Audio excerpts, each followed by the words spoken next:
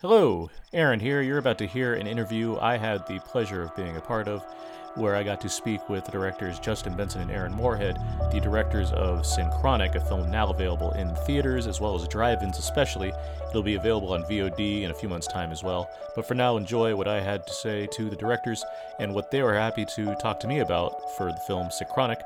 Just be aware there are no real spoilers necessarily, but there are slight details involving the main plot, but really nothing too spoilery, so don't worry too much about it if you have not seen the film yet. For now, just enjoy the interview. Thanks. Great. Hi. How are you guys doing today? Doing good. Doing very, very well, man. How are you doing? I'm doing well. It's a nice day. You guys got your movie coming out finally. Given circumstances, I know it's difficult for some to see it, but I hope that people do because I think it's awesome. I was happy to see it a couple of weeks. I've been looking forward to it because I really like your guys' previous films. So seeing this new one, I want to get into it. Something I've picked up from watching Resolution and Endless specifically is you guys seem to have a lot of like thought and put into like the rules of the worlds of your films. I was wondering how focused are you when it comes to kind of developing just for a film like this, which has, I'm not going to get too far into it as far as what's going on in it, but as far as creating certain kind of rules and what's established, how focused are you in creating that, like establishing that world beforehand? There's this really tricky thing where internally we have to have so much more figured out than should end up on screen. Mm-hmm. Hopefully all that's on screen is just what the audience needs to follow the story and thus have the emotional threads pay off and that makes sense to them logically. But in almost everything we've done, there's been so much more to the rules or the mythology and all of that, the concept and everything, much more so than what's up on screen. Mm-hmm. And it's always tricky once you start editing the movie, trying to figure out what is the minimal amount you can put in and still have the audience follow it or not feel like they're ahead of it. And also like what's important. I know in the case of Synchronic, something that we grew really fascinated in personally was the industry of the manufacturing of and marketing and distribution of designer synthetic drugs. It's this really fascinating topic, but like there's not very many people who want to see 2 hours of people just talking about molecules. So like and strange drug laws, but yeah. Hamilton's Pharmacopoeia exists. There's a whole you've ever seen Hamilton's Pharmacopoeia? Yeah, there's so good. Yeah. It's so good. So I do actually want to see hours now. I guess you do, yeah. In putting together a world like this that does have these things that you've mentioned already, the film set in New Orleans, was that a part of the original design, like having that specific city, or just you wanted an urban environment in general? Yeah, it was definitely that specific city very early on. Once we had the concept of the idea of, you can take a pill and see what a place was like before, we were thinking about different cities in America because that's mainly where the designer synthetic drug culture exists.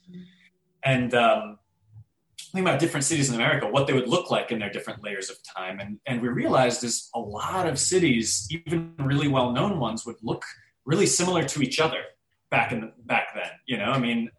or even Los Angeles is a really pretty weirdly new city. And so realizing that, we took a look at New Orleans because that place is like a layer cake where it just completely changes all the time. It has Spanish and French colonialism totally separate from each other, the fires, the Battle of New Orleans, jazz culture, racial tensions, Katrina, and it's like it's been painted over and over and over, and with all different layers. So there was that. And then on top of that, we really wanted to live and shoot there because it's insanely fun to live and shoot in New Orleans. Talking more about kind of the use of New Orleans, obviously you guys made this film. When did you shoot? Like, I know it premiered last year. When did you shoot the film? Yeah, it was shot in the cusp of 2018, 2019. We spent New Year's there in New Orleans, and it was the original draft of the script was 2015. So I guess what's interesting about that actually is that it was written before The Endless. That was your awesome background. Well, I'm trying to think of that as far as writing and the shooting, because obviously the year has provided us a lot of interesting interesting times to deal with. And the film, while not directly connected to events that have happened this year, you can certainly draw some similarities and things, which is not like it's suddenly new.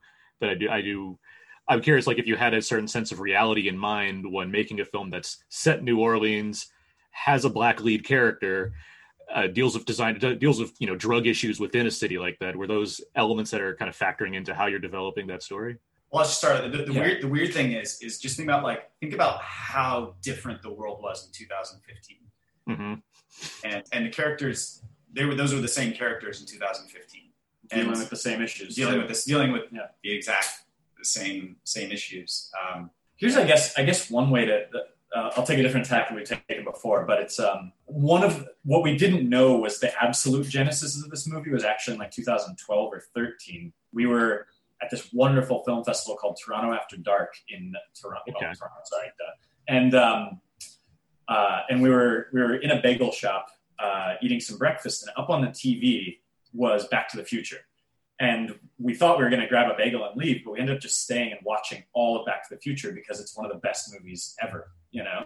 But we were joking about it while we were watching it because we realized that it's like, well, yeah, I mean, you know, jumping up there and dancing around works really well if you're Marty McFly. And it wouldn't work all that great for someone else, you know? Mm-hmm. And it's kind of planted this idea in us that it's like the past is not great for a lot of people. And it's not just race. It's in a lot of different ways.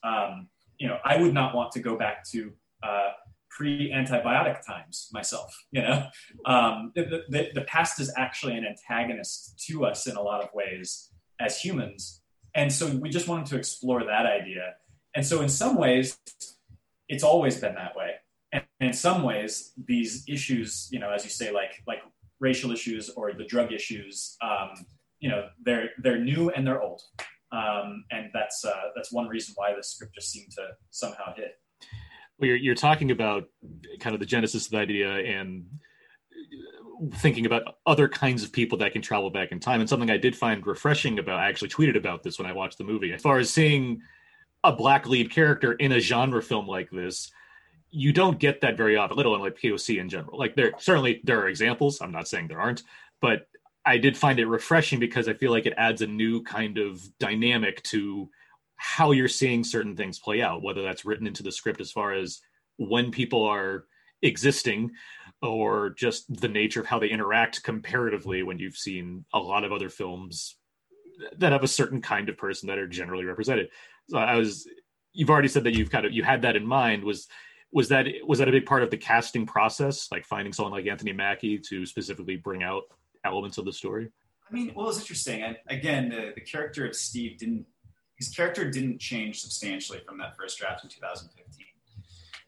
But one thing with Anthony was it's from day one, we always were just like, hey, you are completely empowered to every day we get to set. And you look at this and you think about things differently from Steve's perspective. You have a perspective that Aaron and I could never have. And please let us know anything ever.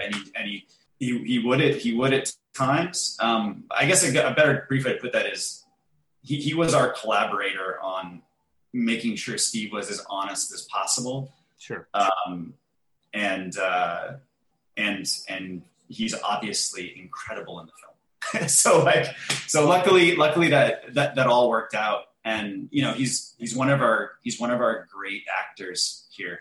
And I was going to say, for someone to say he's one of our great American actors, one of the greatest actors in the world. Yeah.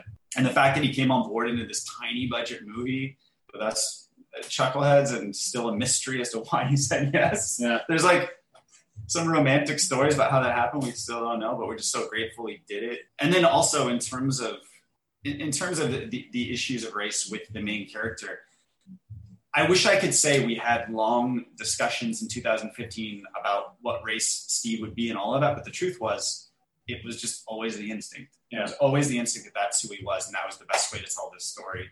But it's interesting because obviously the entertainment industry everything has changed a lot, including the entertainment industry, since the script was written.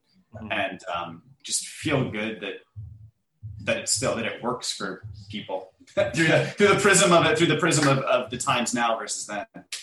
Well, you're on the ball. I mean, it's like I don't know. I mean, it was really just like, it was following instincts and being like, this is the best way to do this at the time. We're extremely proud of it. And again, just so grateful that Anthony read that script and said yes. So. I mean, yeah, it worked out. You have a great cast here, and I mean, I don't know how you guys, shoot the entire process you guys work with, but it certainly seems like because you're so involved on a writing, production, directing, editing, like it's very personal given the stories you're telling, regardless of how big in scope the film is. Like this one obviously has I'm not going to say a ginormous budget comparatively, but certainly there's an evolution there looking at, how your films have gone.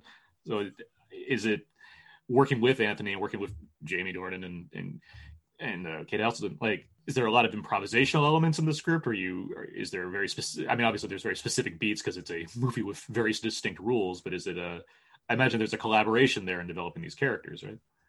That's a huge compliment. There's almost no improvisational dialogue or anything like that. There's always conversations. There's no way to just be like, stand here, say the thing that you read yet last night. There's always an enormous amount of collaboration, but that's more conversations to help us both kind of find where it was always going in a way. It's hard to describe that process of like, you're here and everybody knows you need to be here and you just go towards it till you click. But this is where the script is. No, there is, they were very, very naturalistic, which helps it feel lived in and helps it feel like, hopefully it feels like just a real conversation between real people, as opposed to, heroic movie characters saying pithy lines. I mean, we get a few. We get the past fucking sucks. We get a few in there, Yeah. But for the most part, we're aiming for a naturalism that the performers are able to bring to the script as it exists. Knowing the Endless and Resolution, there's connections there. There's even connections with Spring. Did you have anything deliberately designed to continue keeping these films within the same world at all? Yeah, there's a couple things in Synchronic that link it to the Endless and Resolution and Spring. Spring kind of ties into those ones as well. There will probably someday be a movie or TV show or something that like very explicitly takes place in the universe of the Endless and Resolution. That's something that's like so probably kind of like those movies are like so oddly now they become like so personal. Those ones like Resolution and the Endless specifically, it's like, oh, you want to make sure you get that like. Don't just throw anything in there, but there was there were a couple natural points in Synchronic to tie it in, and we can spoil it for you if you want. I'll enjoy looking for the Easter eggs myself, but I appreciate it. One last thing, because I liked hearing this. I liked reading this from you guys. How should people go and see your movie right now? Because I know things are difficult. I know you have opinions on that. Right. Right now, we think that the drive-in is the best place to go see a movie, although we obviously cannot wait to get back into movie theaters. I lived in them. Like church. And then also the movie is out on VOD in a few months, something like that. So, yeah. Very cool. Well, I appreciate you guys giving me the time to talk to you. I'm very happy to see this movie get out there because I do want more people to see it. I've been watching your guys' films for a while now, so it's cool that there's just bigger and better things that are coming along. Thank you, and thank you for taking the time to like watch it and like have a thoughtful conversation with us about it. That's huge.